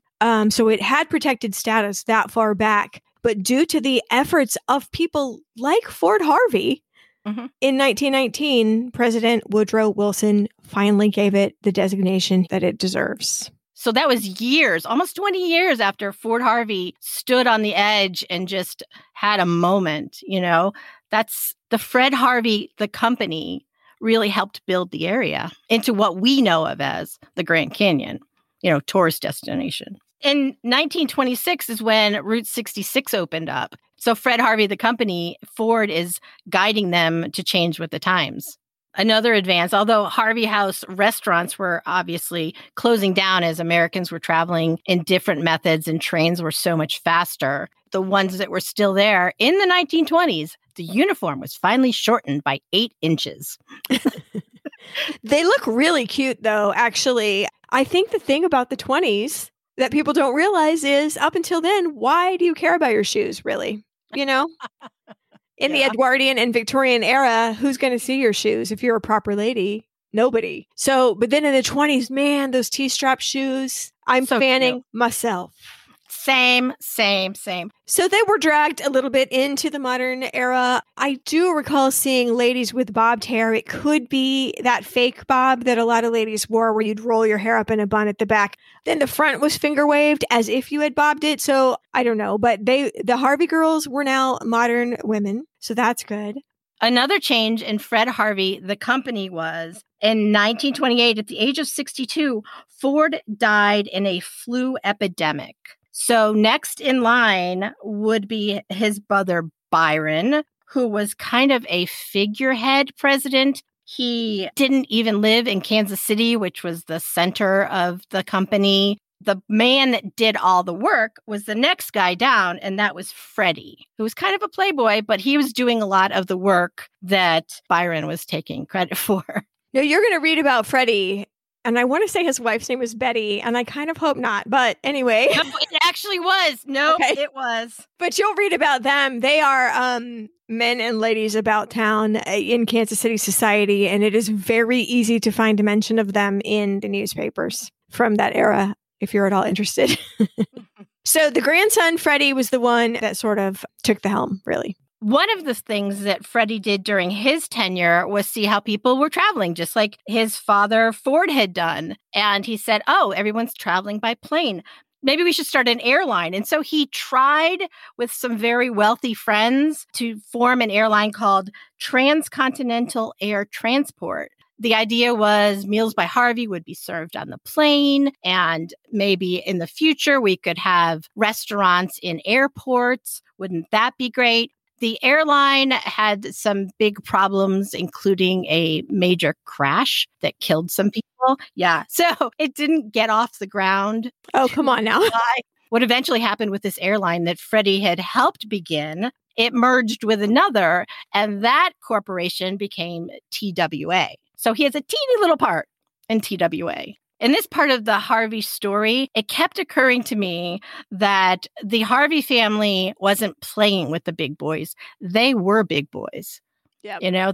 The Depression really put the kibosh on most leisure travel. As you would expect, the hotel industry was not doing so well, neither was the restaurant industry. It was only really brought back and sort of only on sufferance by World War II, which brought Harvey Girls out of retirement to feed troop trains and also migrating war workers on a very short-term, short-notice basis. if you can imagine any workforce that would be ready for a random train coming in full of hungry people who don't have a lot of time to eat, it would be the entire sorority of Harvey Girls, of cooks, of prep cooks, of bus boys, of dishwashers that worked at Harvey houses all across America just flooded in to help. And they made sack lunches for troops that couldn't stop for very long. The dinners, I mean, they had to do away with a lot of the Harvey way, a lot of the niceties. Yes, all the fancy touches. They had to do away with it because they were serving up to 3,000 soldiers a day that were coming by their Harvey houses. That's a lot. It is a lot. Another thing that changed was that the Harvey houses did not just hire white women at this point. They were hiring women of color. It was still a very desirable job to get. It was still a job that many applicants were turned away for, but at least they opened the door to a broader range of women. And in 1946, after the war was over, a gift. The MGM studio released a movie called The Harvey Girls, starring a reluctant Judy Garland. And the tagline on one of the posters, "Girls and gals are battling for their men." And I'm like, girls and gals? Okay. Which ones are the girls? The Harvey Girls and then the showgirls like Angela Lansbury? Yeah, my guess. So this was based on a book that was published in 1942. And let's see if I can do a 30-second summary. A new Harvey house is opening in a town in the West, and the people who own the saloon and the House of Negotiable Affection are not very happy that their clientele are being distracted by the wholesomeness of the ladies across the street, who serve up the steaks and a waltz and a nice cup of tea and the prospect of marriage. Hijinks ensue. And a lot of ballads.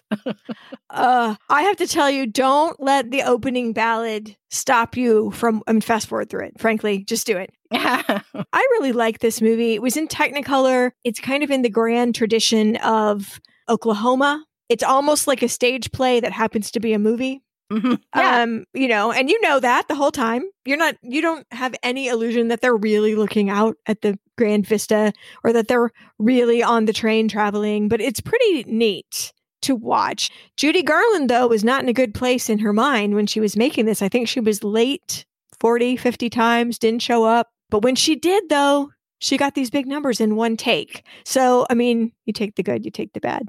You take the rest, and there you have the facts of life. That is not the song that I expected to be singing at this point. So the most famous song from that movie is the Atchison, Topeka, and the Santa Fe, which is an unlikely pop song, but nevertheless took a hold of the pop charts. It was so crazy. And I was kind of rolling my eyes, like mocking it. Why on earth? But then I remembered, Grease was number one when I was a child.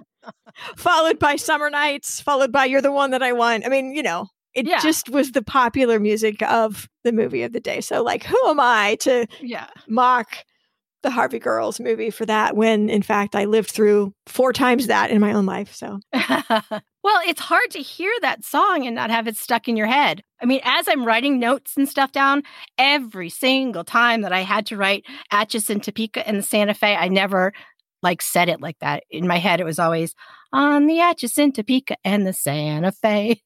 Every time. Okay, so I'm going to... Should I sing my little phrase that you swear is not in that song? Well, it's not in the lyrics that I have in front of me. And I listened to a couple versions, but it must be in some version of it in the movie because it's in your head. Yeah, and I don't know if I'm going to get the words right, but it's something like... In this day and age, girls don't leave home. But if you get a hankering and want to roam, our advice to you is run away on the Atchison, Topeka, and the Santa Fe. I swear. I don't doubt it. It sounds like it should be in the movie. Well, I'm no Lin-Manuel Miranda, so I did not make that up. No. In my head.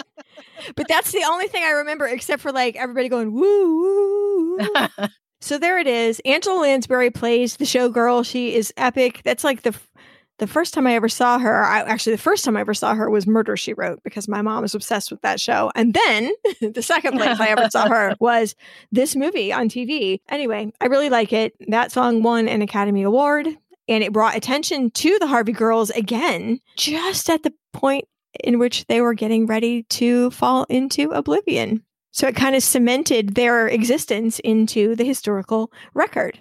But the 1950s brought airline travel and highway subsidies, along with this new American prosperity that allowed people to buy things like airplane tickets and cars. Major highway projects began to bypass the old railroad hubs, which had depended on road traffic from the back to make up for the train traffic that was not happening from the front. And railroads began to cut passenger service all over America. One by one, the Harvey houses associated with those hubs began to close. I will say they tried another venture, and for a time, they operated some restaurants at rest stops on highways outside of Chicago, but it just wasn't enough.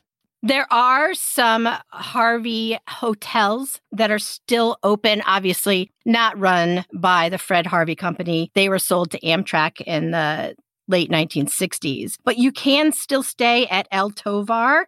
You can still stay at La Posada in Winslow, Arizona. That one was fully restored in the 1990s. And now for $130 a night, you can stay there. And the rooms are very cool. They're very Southwest style, very Santa Fe style. Mary Coulter had a heavy hand in creating La Posada, so you can see her still at that hotel. The Castaneda Hotel in Las Vegas, New Mexico, it had been left to deteriorate, but it was bought, refurbished, and restored and opened in 2019 as a hotel. Woo! So there still are places that you can stay and kind of absorb some of the Fred Harvey mystique. I mean, once you can travel again. Right.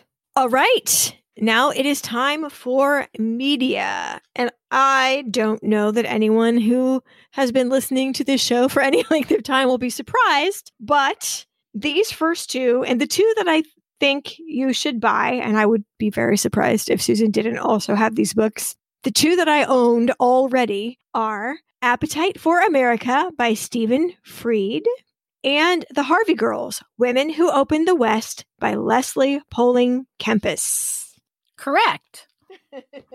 I loved Appetite for America because in the prologue, the title of the prologue, who the hell is Fred Harvey? I was like, okay, all right, Stephen, you're my guy. Let's read your book. Yeah, that was a good one.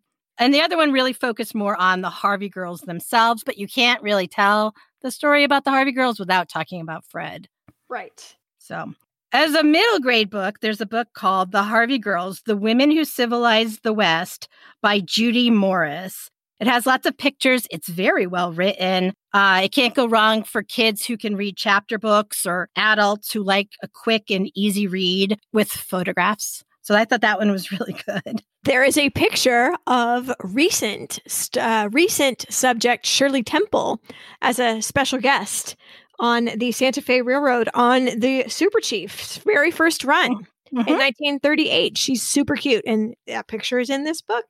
There are several books out there about Harvey houses of different areas. The one that I got my hands on was Fred Harvey Houses of the Southwest by Richard Melzer, and it's just a lot of pictures. And there's one called Harvey Houses of Arizona, Quality from Winslow to the Grand Canyon by Rosa Wollston Latimer. And going even further into the Harvey Company's involvement with Native American art is a book called Inventing the Southwest, the Fred Harvey Company and Native American Art. And this was, I do believe, sold at an exhibition at the Heard Museum. It's by Kathleen Howard and Diana Pardue. Do you have any other? I have one compilation. No, but I do have the Harvey House cookbook. Oh, right. I have that too. Well, and I don't really approve of the guacamole recipe, said the end. I bought the Harvey House cookbook with a full intention of making a Harvey House meal for my family. And I never could find a recipe that sounded like something my family would like. But I thought it was really good for the story, the Harvey House story that was written amongst the recipes. So I'm glad I have it. Well, my favorite part of that was the little poem. Harvey Houses, don't you savvy, clean across the old Mojave. On the Santa Fe, they strung 'em like a string of Indian beads. We all couldn't eat without 'em, but the slickest thing about 'em is the Harvey skirts that hustle up the feeds. There you go. That's my favorite part of this book.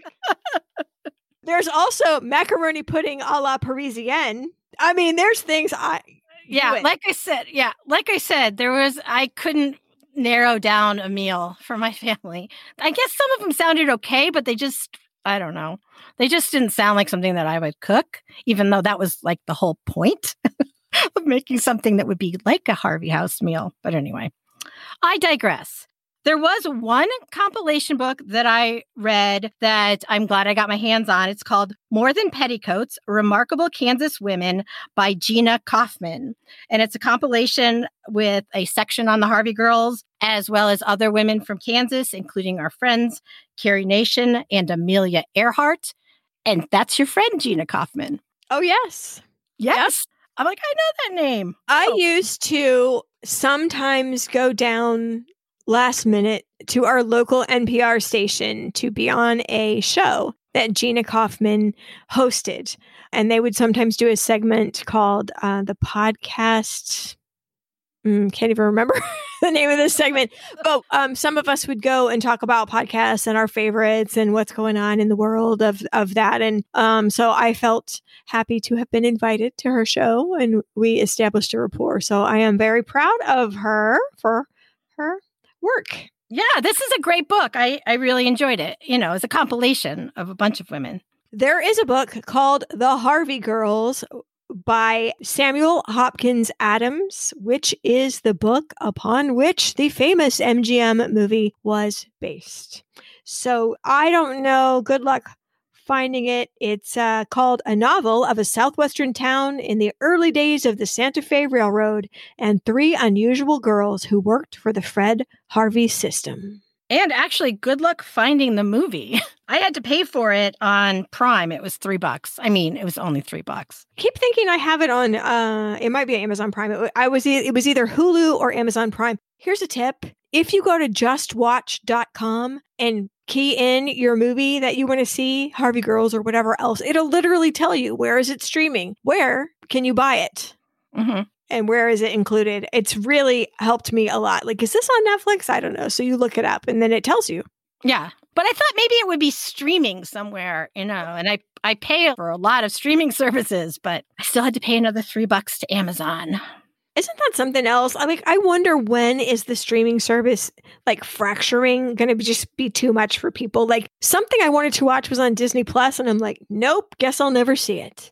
Oh, yes. I watch far too much at Disney Plus. Well, but it might not be, it's WandaVision. And I was like, yes, I won't be seeing that.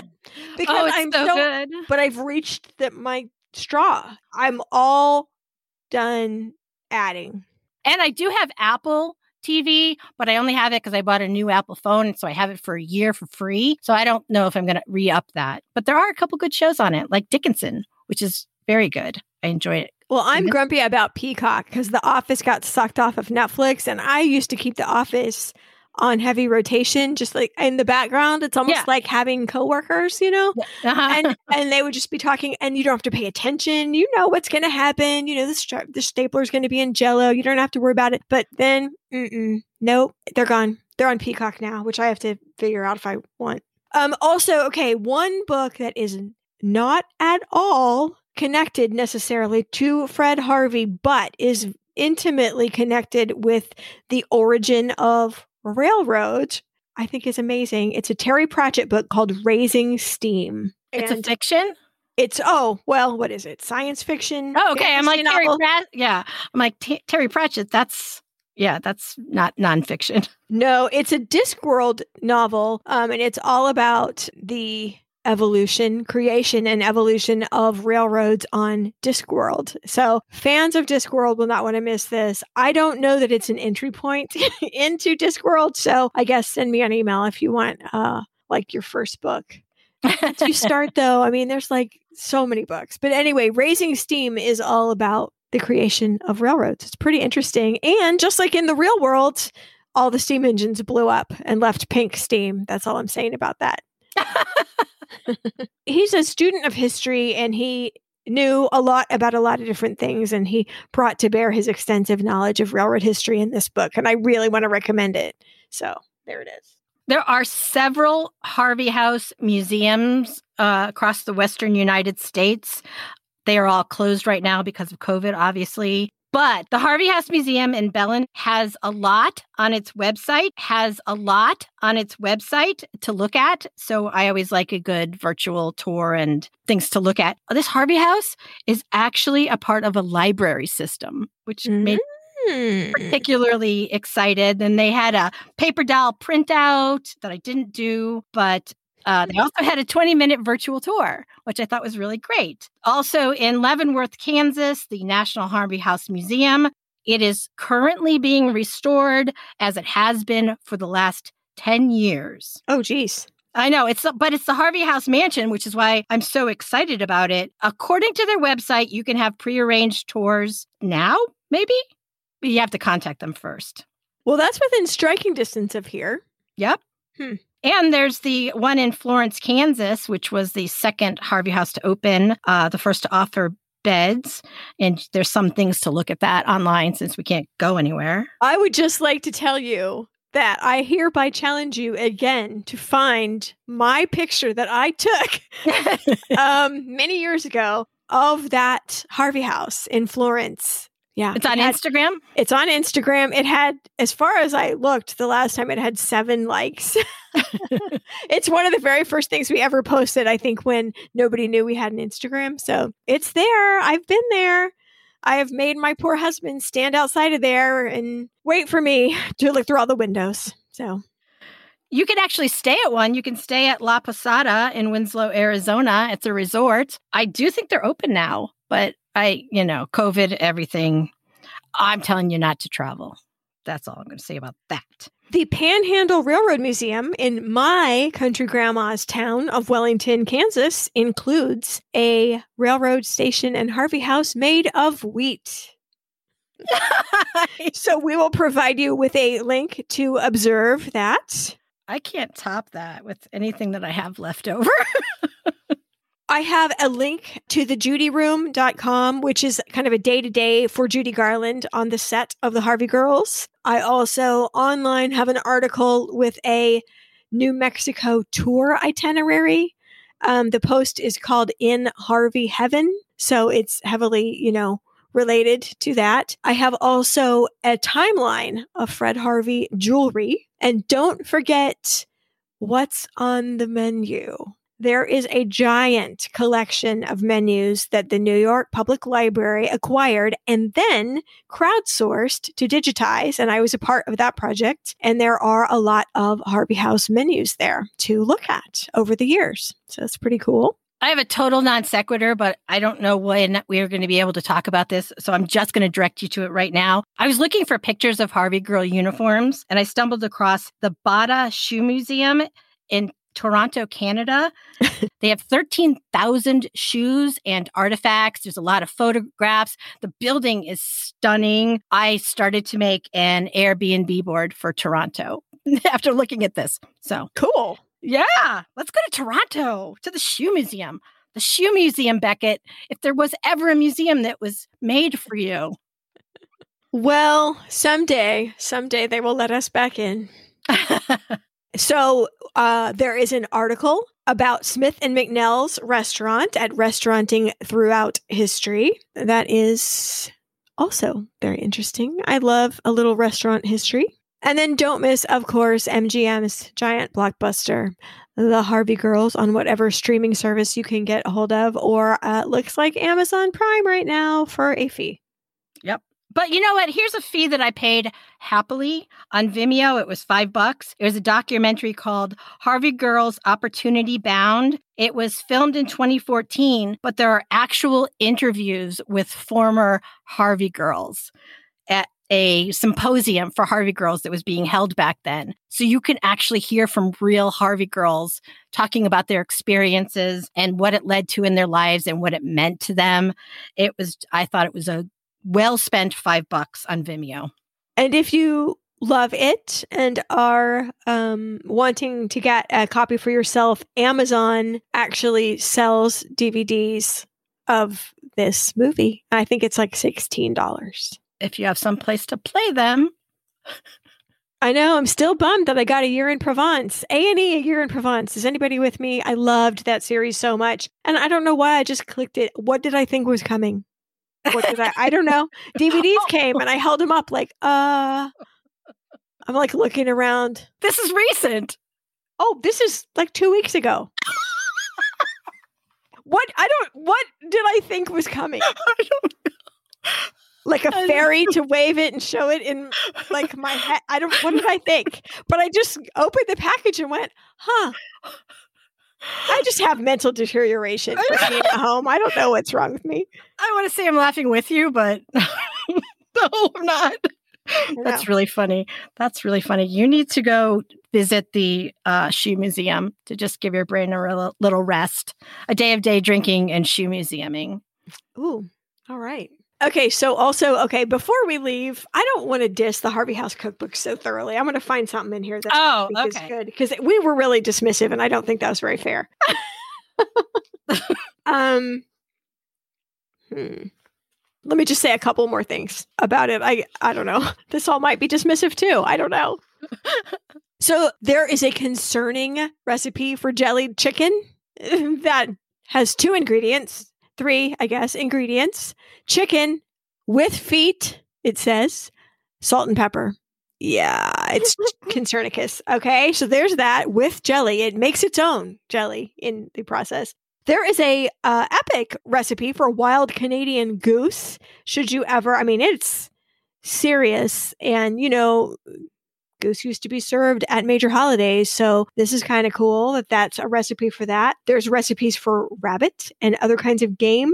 I just don't know. Here I am going to do it again, man. I don't know. Okay. Well, I thought I was going to say something awesome, but their recipe for hot Mexican bean dips first ingredients is pork and beans. So I just don't know, man. Yeah. But if you want to have like an authentic Harvey House meal, it's the cookbook for you. And I don't think it was horribly expensive, and it looks cute on your shelves. If you're a cookbook collector, that's the nicest thing I can say. And that's about it for our coverage of the Harvey Girls and Fred Harvey and the history of dining along the railroads in America. And in closing, well, Fred Harvey did change dining and created a chain of restaurants that set standards for the service industry. The Harvey Girls, just young women who were looking for adventure and a job, they became icons of polite, efficient service and, in the process, help establish societies in the American West. Thanks for listening. Bye. If you liked what you heard today, help us spread the word and tell a few friends, or leave a review for us on Apple Podcasts or your favorite podcatcher.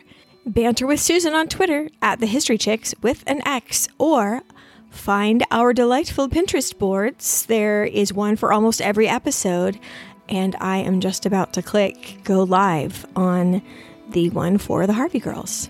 The song in the middle is a remix of the famous Claire de Lune by Ustaz, and the song at the end is My Town by the Bell Hours. I found my voice in different towns. Oh, one word with different sounds. I show my face and move away. Oh, I give my love and hope it stays.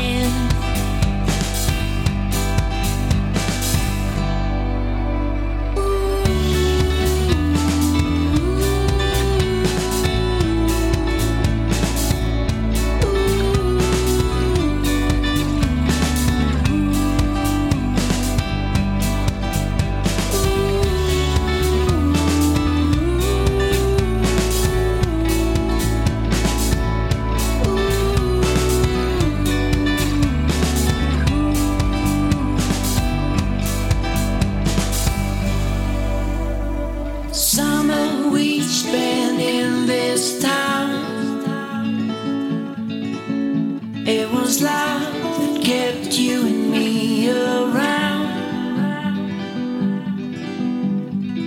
And by the fall, let the summers end.